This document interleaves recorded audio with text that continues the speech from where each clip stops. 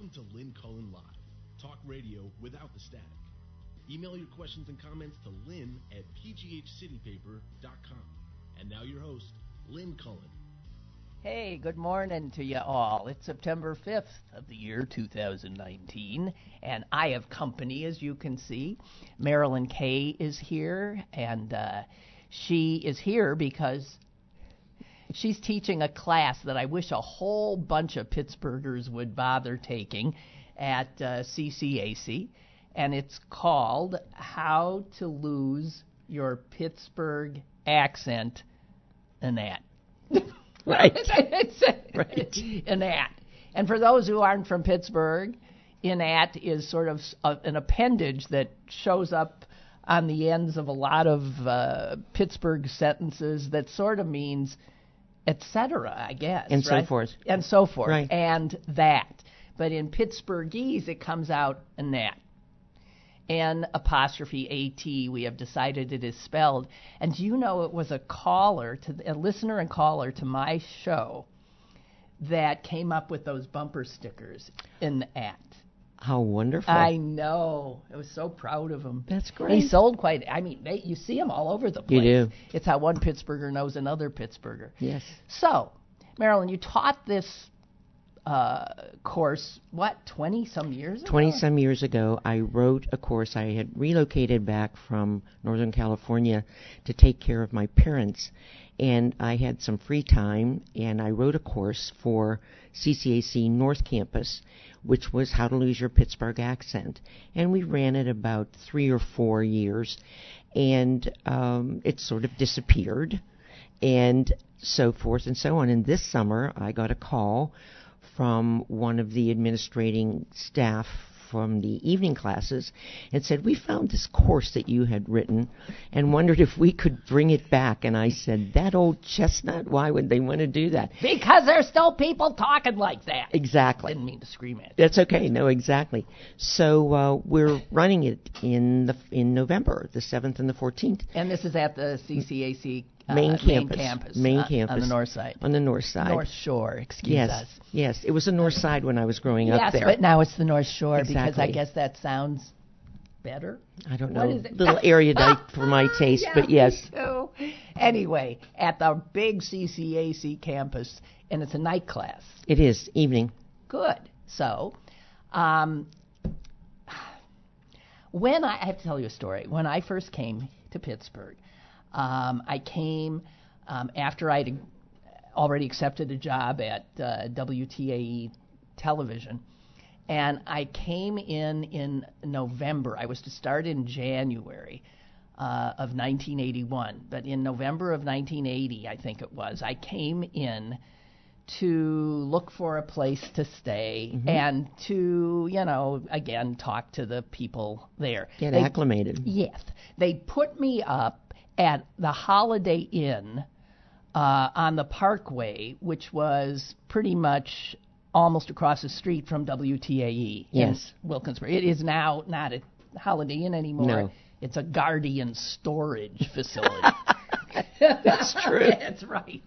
Times change.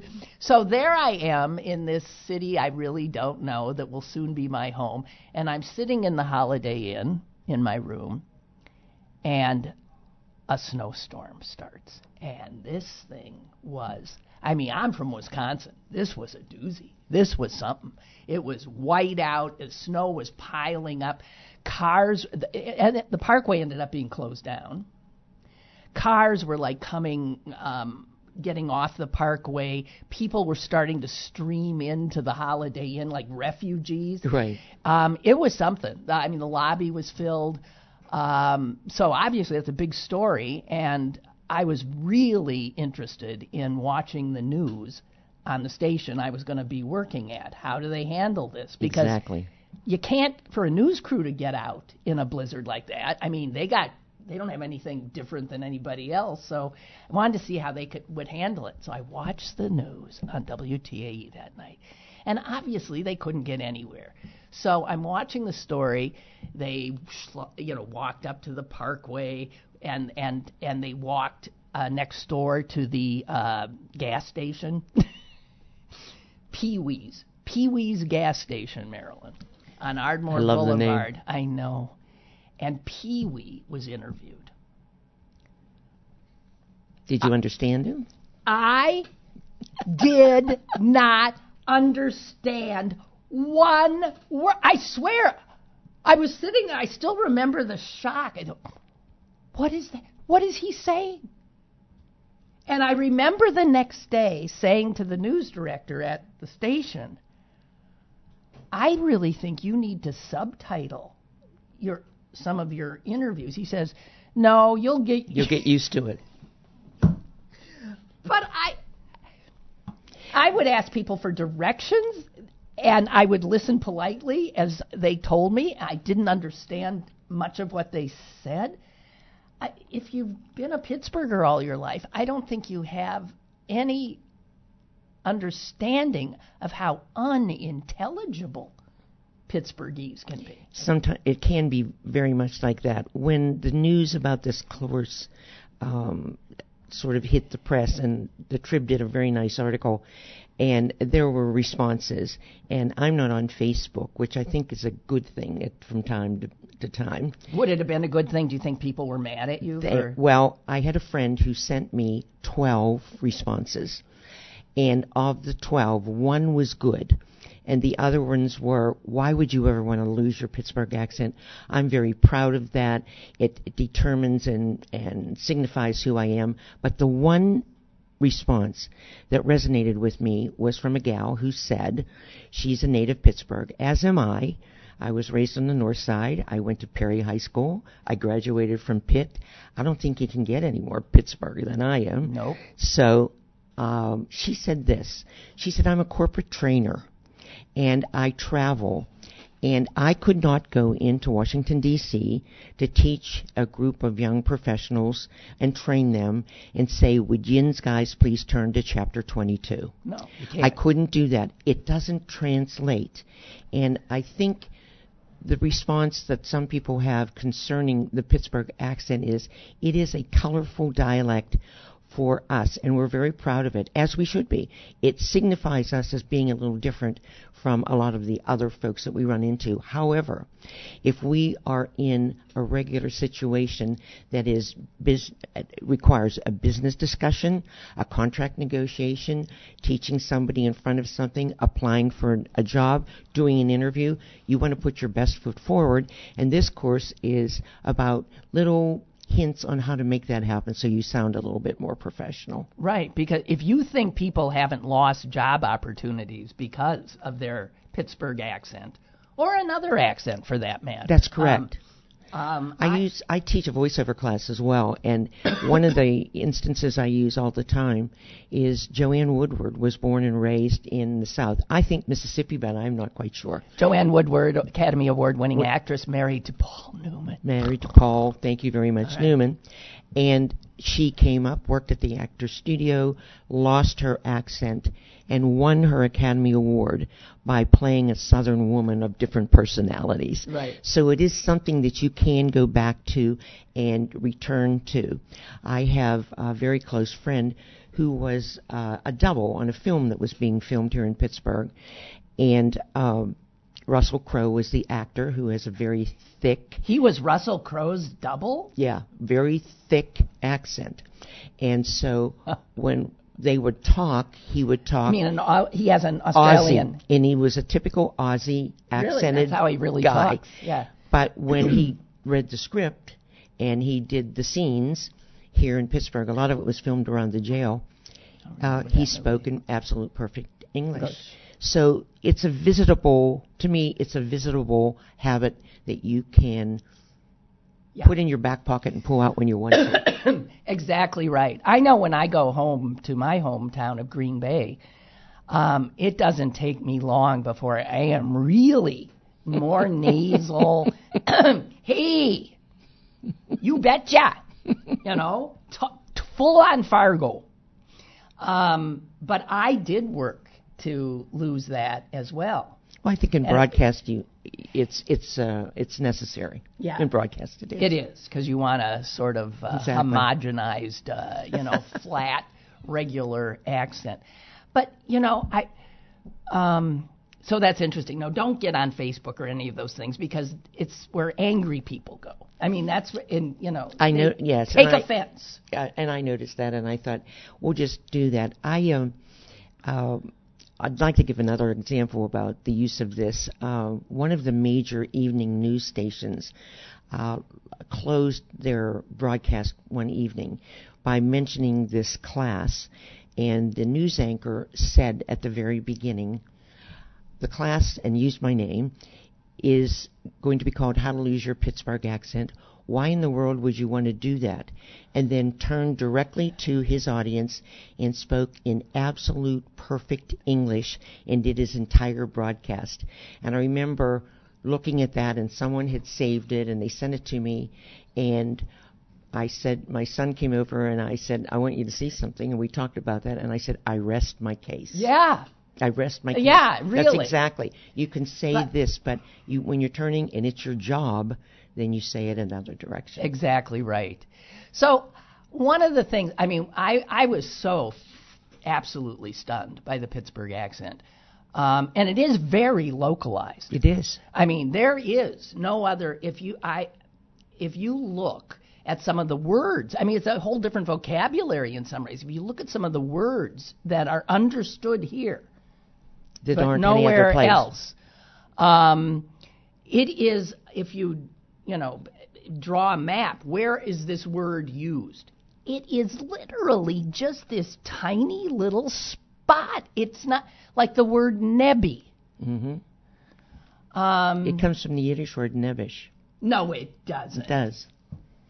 It's from a nebish, like looking into things, inquisitive about something. But I thought all these words were coming from Scots, Irish stuff. And a lot of people think that. But the point that I raised with the linguists who only insist upon those is the fact that we live in such a city that has a tapestry of neighborhoods. That's true. That started, all immigrant neighborhoods that started back as far as the Industrial Revolution. So if you were a certain ethnicity, you lived in Bloomfield. If you were a certain ethnicity, you lived on the South Side. At one time, the South Side had 18 different Catholic churches. Of all Middle European origin. Sure. So now you have all of this mixture of language. My grandmother spoke, my one grandmother, my mother's mother, spoke German in the house, in the home. So I learned terms of endearment that were Germanic. Mm-hmm. And that's how it was. And then we would speak in English to her. That's how it evolves. And a lot of students that I had take this class were second generation, the granddaughters whose grandma still lived in the home with them, and they spoke their specific language at home. Right. But these girls worked for the vice president of Reed Smith. Yeah. And they wanted to be a little more professionally sounding. It didn't make what they were speaking at home wrong. It made that part of where their comfort level was, but also professionally they wanted to have a comfort level as well. Now I can see we're being very sort of tiptoeing around, not wanting to offend anybody with an accent, but now I'm going to offend people. You don't have to. I think it's a lazy accent in terms of, in order to speak properly, you have to move your lips, you have to move your tongue. We have a call. Here. And let me just say, we're going to get Marilyn here coming at you somehow or other. A headset. Is there enough?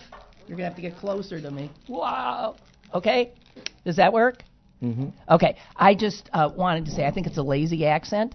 You have to move your tongue, your lips, in order to talk properly.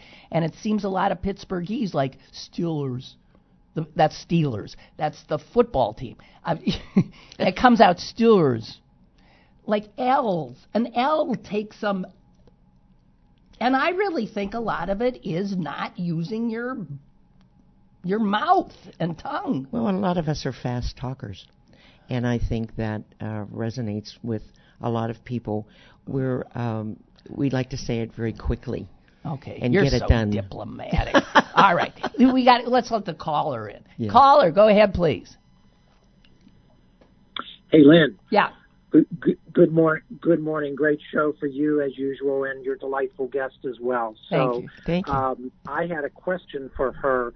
Do you? And it's Marilyn, right? Is Correct. that correct? Okay, Marilyn. Do you also cover basic pronunciation of typical words? So one of the things that just drives me crazy, that seems to be a local thing, but I'm not sure if it is a word, for example, such as especially. And people around here tend to say especially, as if the word starts with EK instead of ESPEC, etc. So can you address that at all? That's a good question. Listen, K's get inserted a lot, especially, and Pittsburgh for the city itself, right? So what do you think? Or a T, like in picnic. Or picnic, where you want the K and you get the T. Right. So it's all mixed up. And what we do is we go over some phrasing that has been part of our vernacular for such a long period of time. And then we pronounce it a little slower, leading to Lynn's previous discussion. And we pronounce them more correctly so that when we slow it up a little bit and speak the word, we know exactly how it is. And we break it down by looking at the word itself. I do a lot of one-to-one. In other words, you will work with a partner many times, and you read things, some scripted material, some advertising material that gets you accustomed to a new set of verbiage that maybe is a little more comfortable for you, instead of resounding in or going back to your fast way of speaking. So, in short, yes. In short, yes. Well, great. Thank you so much. Thank you. Thank you. Thank you. Bye-bye. We actually have another caller here. I was telling her when I have guests, no one ever calls, and you're already set a record here. Is the other caller on the line? Hello. Go ahead. Hey, Lynn, it's Mike in Hi. Hey, Lynn, it's Mike in D.C. Hi, Mike. I had heard that the reason that the Pittsburgh dialect, we don't move our mouths very much, is because back at the turn of the century, the air was so dirty that no one wanted to open their mouth. That's a new one on me. That's part of the reason that we rarely move our lips. Well, That's a stretch. Don't you think that's a stretch? Like if you open your mouth, like a cinder would fall in? I don't know. But apparently it was that dirty that my grandmother said she would dust one side of the room, and by the time she gets to the other side of the room, the first side was dirty already. I know. And then my grandfather had to take an extra shirt to work. That was common. And change midday because it was so dirty. Isn't that they had something? to have the lights on in the middle of the day. Yes. So I'm not sure anyone could confirm it, but it does kind of make sense. Who wants to open their mouth to say Steelers? There. It's possible. Yeah. Sorry? It's possible. It's possible.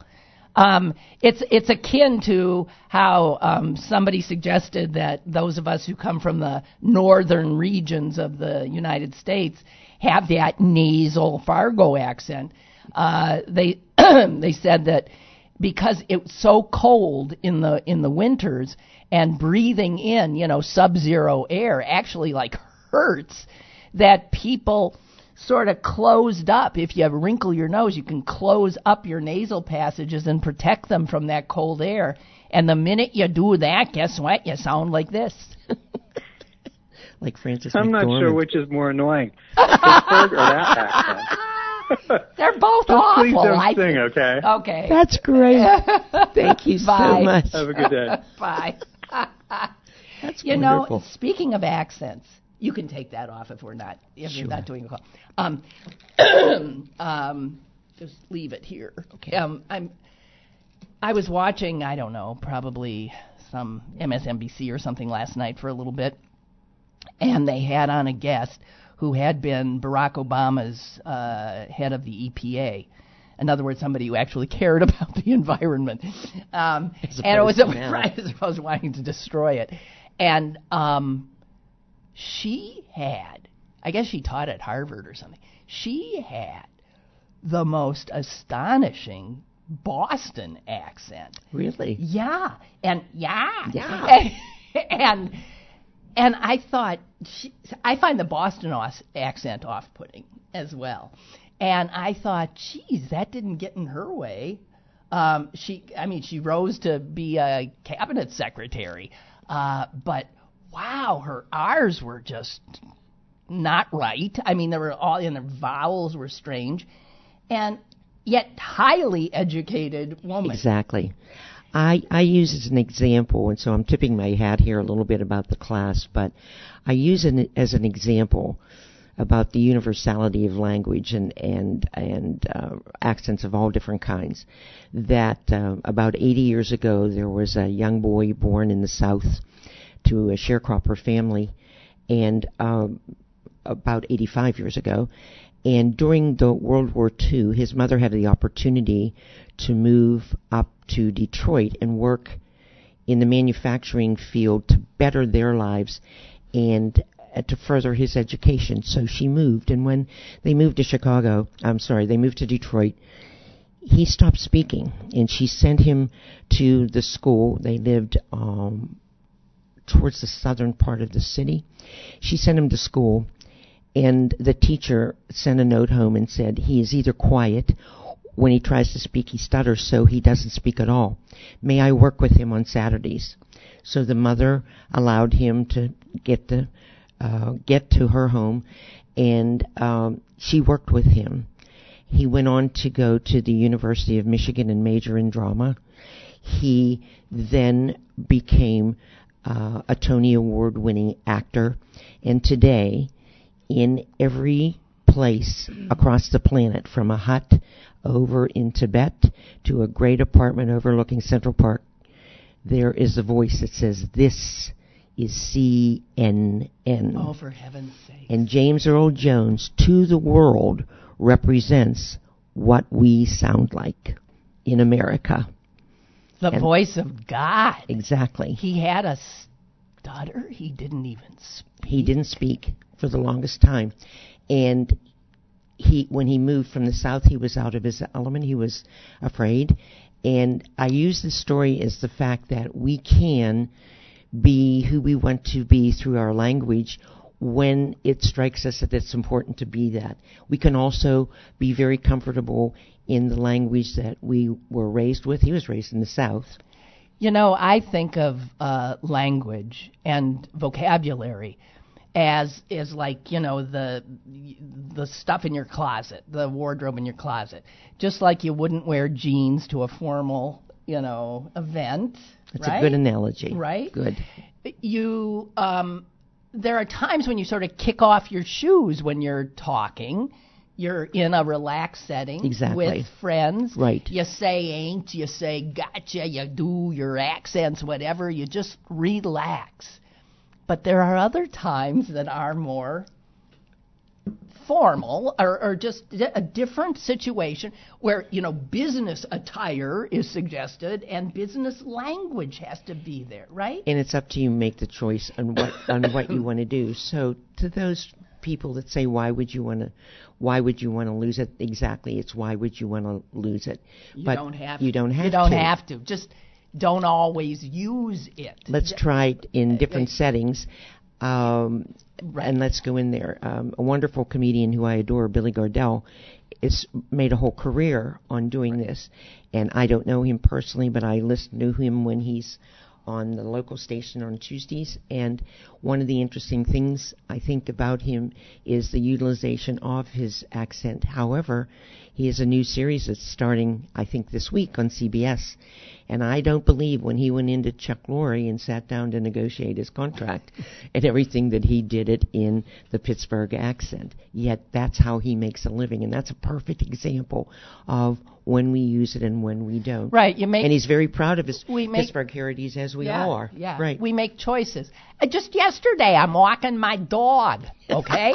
I'm walking my dog, and my dog is, he's curious, and we walked by these two guys who were working outside a house, and he just immediately, you know, goes over and starts, and I'm always, pulling him back. And one of the guys says, "Hi, puppy, how are you?" And engaged him. And I said, I was apologetically, I said, "I'm sorry." And there was actually a moment where I calculated what word to use. I was looking at this guy, he looked like a Pittsburgher, and I was going to say, he's nebby. Yet I have never used that word, but I was going to say, he's so nebby, and I just couldn't do it. And I said, he's so nosy. But that's a good choice. That's it. But either one is a good choice. Yeah, it probably would have been. I just couldn't get myself to say. That's great. I also think that there's the accent on. this isn't as egregious, but Pittsburghers seem to put the accent on the wrong syllable a lot, to my ear. Mm-hmm. So it's umbrella. Now I don't know what the dictionary says. Insurance. You do know. Okay, insurance, umbrella. Most people don't say the words like that. They say umbrella, the second syllable, insurance. There must be a ton of other ones. It took me an awful long time to note that the dictionary, although it's great for telling you what a word means, also lets you know how to pronounce it. And I think I had a great teacher in English in 9th grade that pointed that out to me. Even something like red light. You stop at the red light. I think most people put the accent not on the adjective there, but on the noun. Red light. Green. It's weird. It is. But it's just different. They're different patterns. And it's what you learn as you grow up. I used to, in where I came from, rather than an at the end of sentences, we would say, this is wonderful. I've actually forgot. We would put the word once so that it would be, I'm going over to Joe's once. I'm going over to Joe's once. I went to see him once. I don't know what the hell that was about. Or it's like the Canadians, eh? Okay. So put A-H. I mean, Saturday Night Live had a fabulous career out of Dana Carvey and them doing it, which is just a takeoff on exactly how the speech pattern is. That's right. So my grandmother, who is not from Green Bay, would always say to me, "Well, why don't you go twice?" And I remember thinking, what are you talking about? I mean, I thought, what? It didn't make what she said made no sense to me. Of course, what I was saying made absolutely no sense to her. She ridiculed me out of it by just constantly saying, why not twice? So I dropped that little bit. Back with your headset there. This is Marilyn Caye, by the way. She's teaching a class at CCAC that starts in November. How to lose your Pittsburgh accent, or how to put it away when it would be better served speaking standard English. I just chose a catchy title. Yeah. Well, apparently. Hey, caller, go ahead, please. Go ahead. Hi. Susie from Swiss Helm. My first husband and I, when we were on a trip to Key West, Florida, we were staying at a hotel, and we went during the off season when there was, I think, only one or two other rooms filled, and we were at the pool, and just to be nice, this guy who was there with his new bride and his mother, of all things, which is kind of a Pittsburgh kind of thing to do, he came up to us and said, "Hi, where are you from?" And my husband and I looked at each other and literally had to scrape our jaws off the ground before we said, "We know where you're from. We're from Pittsburgh too." And he said, "Well, I'm from Irwin." Oh, you was from Irwin. Okay. But I think we all have stories like that. Oh, my gosh. Of being halfway around the world, exactly. in India and Africa, and we'll hear someone who is clearly from Pittsburgh. That's the only place they can be from. I lived Oh in yeah. I lived in Northern I was California. in Israel at the old city, and we saw a guy in a Steelers jacket who was visiting, I guess, with another group, and we said, "We're from Pittsburgh," and he said, "Oh, how you doing? Go Steelers!" Yeah, right. Yeah, it's a tribal thing. It is. I was going to say, I lived in Northern California for about 9 years, and I was going to go out for a radio commercial for Hunt's, a national commercial, and I called... Hunt's? Wait a minute. What? Speaking of, you can't help Hunt's sell ketchup and talk about it here in Pittsburgh. I know. But I was, and it wasn't for ketchup, it was for tomato sauce. So I called a former a colleague that I had done some voice work with at KDKA, and I had to get the number through an operator, which is unheard of right now, but that's what I had to do. Right. So I dialed the operator in Sausalito, and I said, I'm looking for this person's phone number.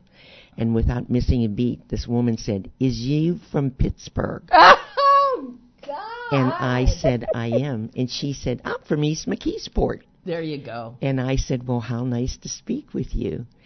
The upside of this is, or it turned out to be the downside, when I was connected with this fella, and I said, reintroduced myself, and said, I'm going to go out for this commercial. I'm going to an open call, and I wanted to know, if you thought I could I talk to you about making some improvements?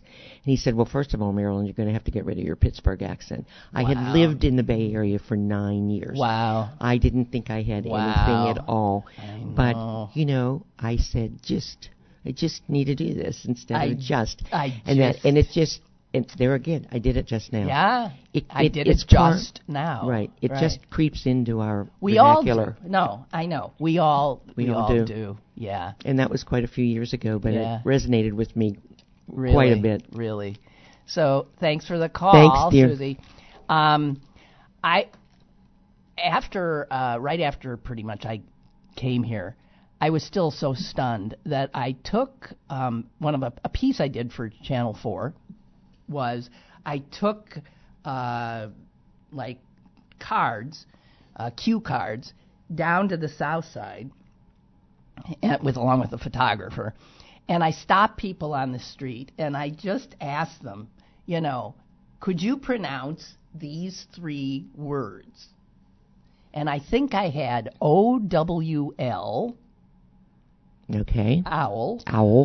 AISLE. Isle. And SLE. I don't know. Maybe possibly LL. Anyway, they all are different. They were different to the ear. Pronounced properly. Mm-hmm.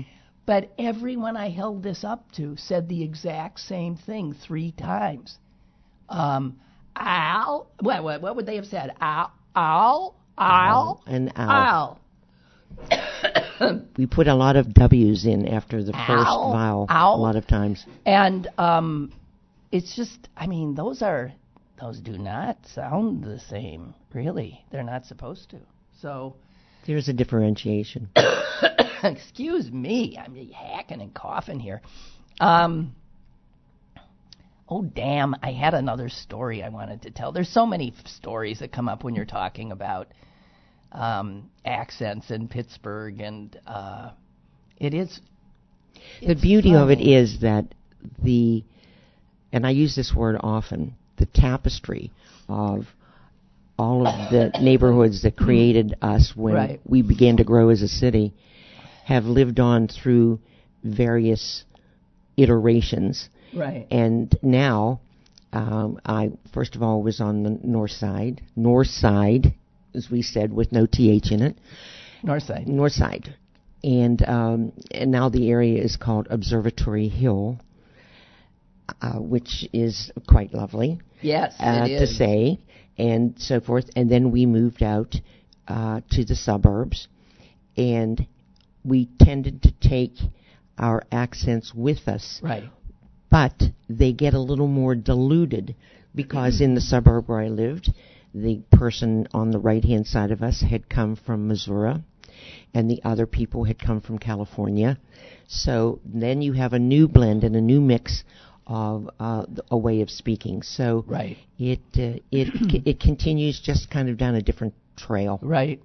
I remember the story. I'm down doing Super Bowl coverage or something, and I can't remember where. We were obviously out of town.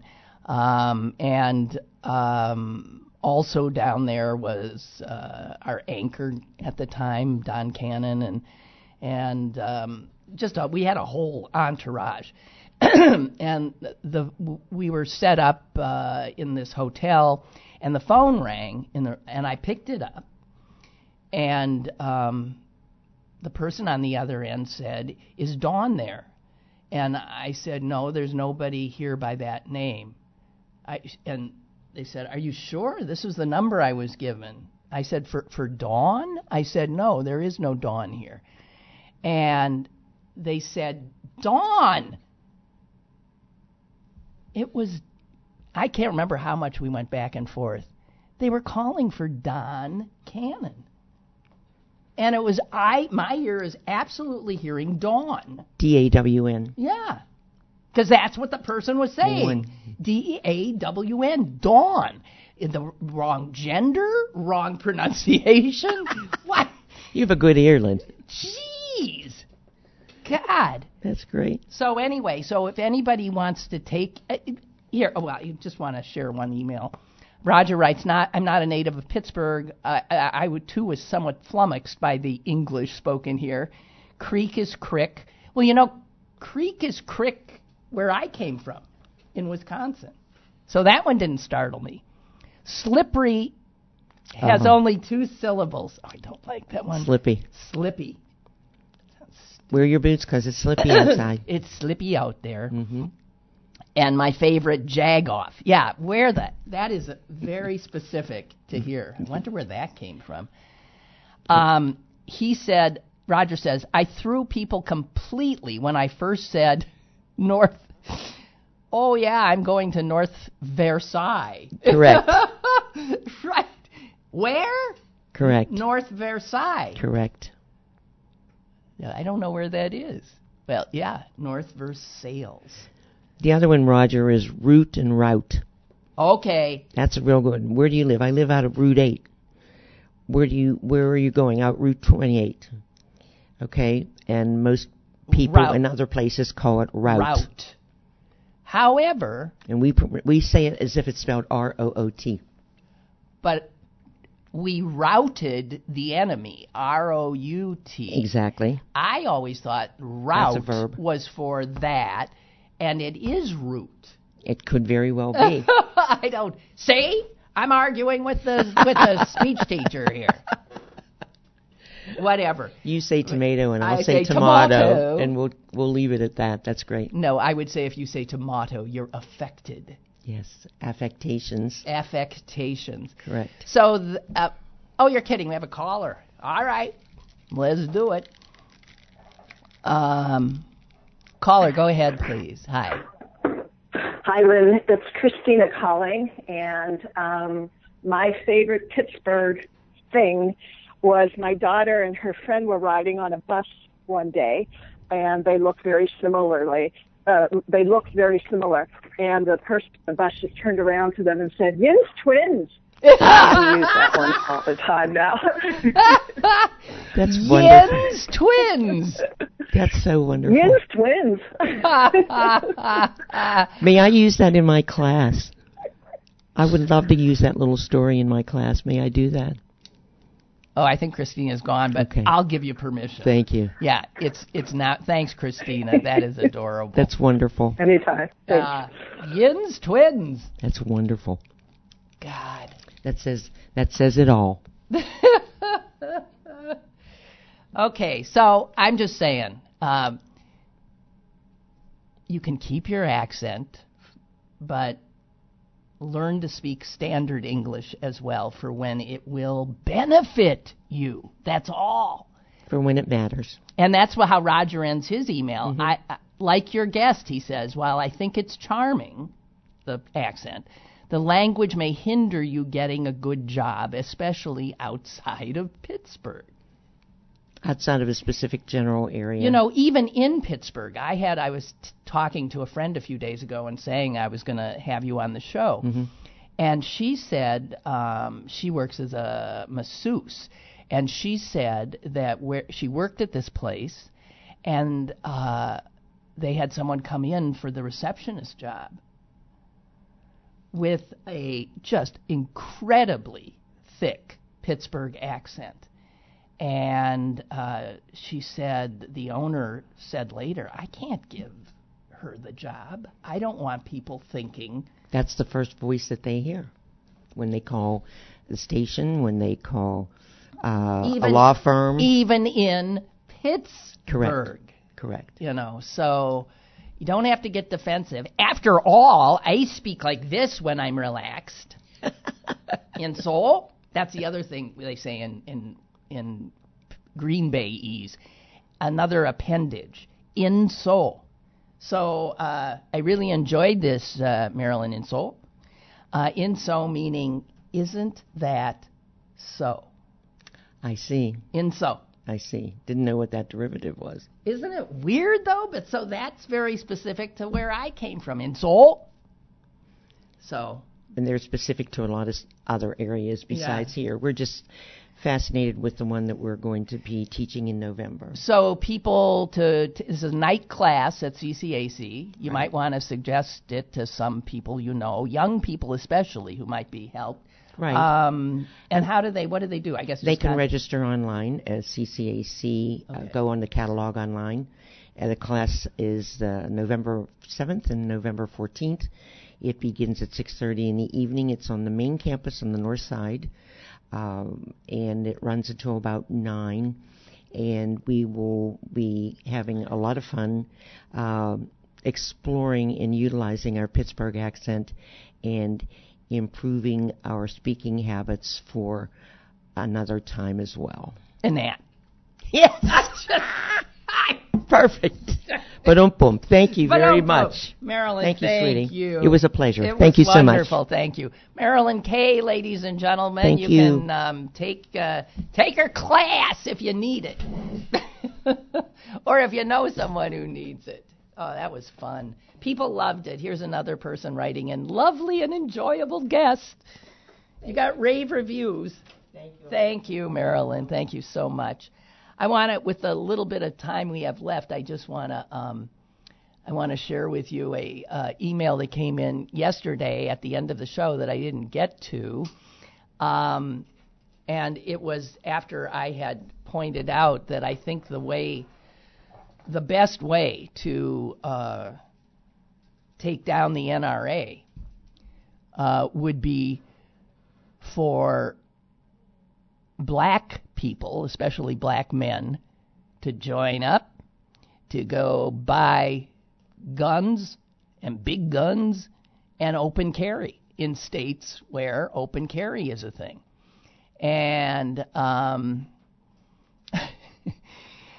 because just stop and think. You think a lot of the guys who are like into open carry, first of all, they're all white, as far as I know. I mean, I've never seen a black guy walking around looking like that. I mean, as I said yesterday, black guys get shot for walking around with an ice cream cone. Why would you walk around with an AR? I think I finally got this straight. It's AR-15, right? Or AK-47. And what I just wanted to share with you is Milton popped in with a little bit of history, which is true. And when he emailed me this, I did remember. Back in the, late 60s, early 70s, part of the social change stew that period was the prominence of the Black Panthers. And they were an organization that scared the bejesus out of white people. And it was black people just standing up for themselves. The Black Panthers did a lot of social work in their communities, but they refused to have their public persona be the sort of diffident black man. No, they openly carried guns. They looked fierce. They scared the shit out of white folks. And at that point, white folks really were not used to seeing black people stand up. So Milton writes, and this is true, he says it was the Black Panthers' purchase of automatic weapons in the 70s that convinced then California Governor Ronald Reagan to enact strict gun control laws in the state of California. I rest my case. If you want gun control passed, then black people have to save us. They've got to openly carry all over the country. Maybe a few will die in the effort, but better being shot dying in the effort to get this country back to some level of sanity in this regard than to die for having an ice cream cone. Oh, God. So there it is. Yeah, the Black Panthers started posing for pictures with what was then, nothing equivalent to these mass murder machines that we've got going now. And damn if, a Republican governor, Ronald Reagan, didn't all of a sudden find the Second Amendment a little bit wanting. Black men openly carrying guns yields gun control. There is no doubt about it. And in that regard, just so as you know, the San Francisco, it doesn't have a city council, it has a board of supervisors. The San Francisco Board of Supervisors on Tuesday passed a resolution. All it is it's a statement of the city. And this resolution declared that the National Rifle Association was a domestic terrorist organization. Domestic terrorist organization. The resolution also urges the city to examine any financial relationships it has with companies that do business with this domestic terrorist organization, the NRA, and then withdraw any business from those organizations that would support the NRA. Let me read to you part of the declaration. The National Rifle Association musters its considerable wealth and organizational strength to promote gun ownership and incite gun owners to acts of violence. The National Rifle Association spreads propaganda that misinforms and aims to deceive the public about the dangers of gun violence. And the leadership of the National Rifle Association promotes extremist positions in defiance of the view of a majority of its membership and a vast majority of the public, and in so doing undermines the general welfare. Went on to talk about the fact that this country's gun homicide rate is 25 times higher than any other developed. I don't think we belong in that category anyway. Developed nation in the world. We certainly don't belong in civilized nations. And 36,000 people in the U.S. die in gun-related incidents every year. That, folks, is an average of 100 per day.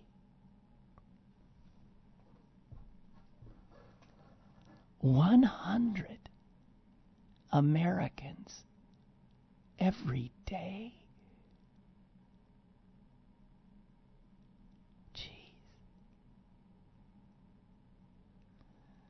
And so the resolution ended thusly: the city and county of San Francisco should take every reasonable step to limit those entities who do business with the city and county of San Francisco from doing business with this domestic terrorist organization. I love it. You do get a sense that things are starting to turn. And every indication from every national poll is that Americans, even Republicans, I believe, Americans overwhelmingly want some kind of sensible federal legislative response to this scourge. Who knows where and when today? Maybe, I'll walk out the street here and it'll be here again. I don't think you hear people saying anymore, I never thought it would happen here. That was the old line people used to say.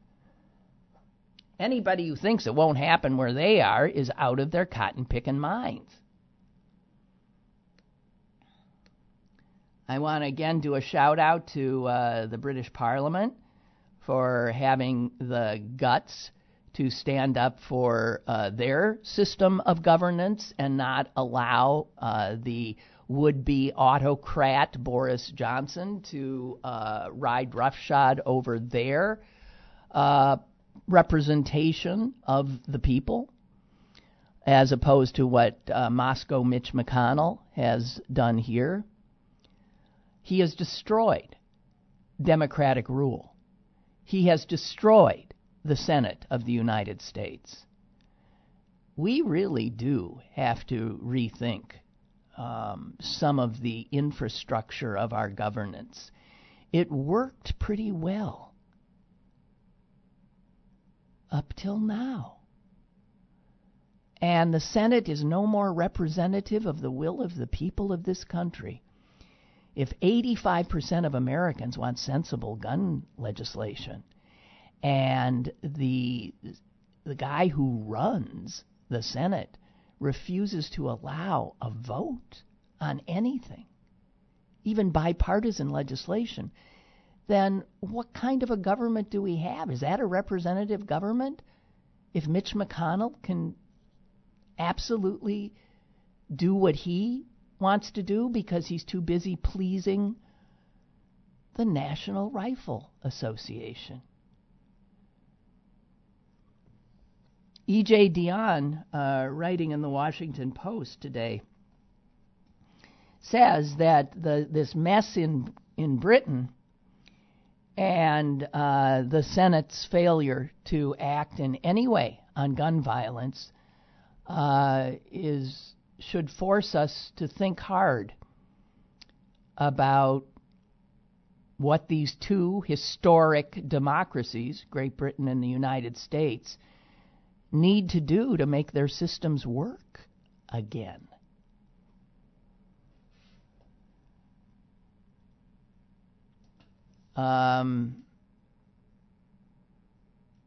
At least you have, as I said, the House of Commons standing up to and thwarting Boris Johnson. But here you have, instead,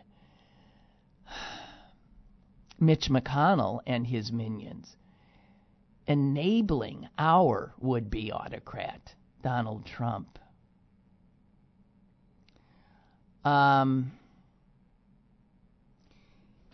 And here's what Dionne says about that. Wait, wow. He's got the numbers here. When it comes to gun control in the United States, the Democratic failure, not the Democratic Party, the failure of our democracy is more straightforward. In blocking a vote on a bill passed by the House requiring universal background checks, Mitch McConnell is clearly foiling the will of an overwhelming majority of Americans. A poll in July found that 89% of Americans support background checks. 84% of Republicans support background checks. And it's not just that our Senate has become this wildly undemocratic institution. We've talked about this before because every state gets 2 senators. A state like California, with its huge population, gets 2 senators. A state like Wyoming, with more cows than people, gets 2 senators. If you live in Wyoming, man, do you have some power in the Senate. If you live in California, you got none. 41 senators, almost half of all of the senators that make up our Senate, represent just 1/5 of the country's population. And they can block action through filibusters. I don't know. Dion writes, friends of liberal democracy need to revisit the classic questions about what direct role voters get to play, how referendums maybe should be structured, and what decisions are best made by representative bodies. He's talking about, the Founding Fathers did a lot of good stuff, but it ain't working right now. And in the United States, he says, we need to confront how radically undemocratic the Senate has become. Hoping against hope, he says, perhaps the mass shooting crisis will force us to acknowledge that the Senate, which fancies itself as the world's greatest deliberative body, is now one of the world's least representative institutions. And that's the truth. So, is that it? I got to share this email from one of you. When I was talking about forgetfulness and how I forget half of my life, maybe 3/4 of my life, he wrote this email to me. I loved it. Do you think we just forget what we want to? I am 80 years old and remember listening to you and Doug for many years. I was married for 40 years and got a divorce in 1997. I had 3 kids, but I can't remember having sex with her. His wife of 40 years, he has no memory of having sex with her. And he says this in parting: I don't hate her, but I guess you just, clean your mind.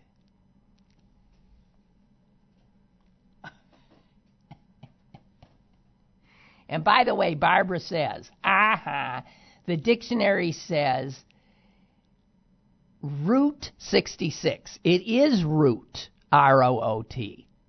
Marilyn, it is root. And route is for routing the enemy. You rout the enemy. You travel on the route to engage in the battle to rout the enemy. I rest my case. Geez, what a short week this was. Yeah, guys. So tomorrow there will be a show here. It just won't be me because the guys at City Paper take the hour and do their own thing. Check it at, as we say here in Pittsburgh. Check it at. And have a great weekend. And I'll see you Monday.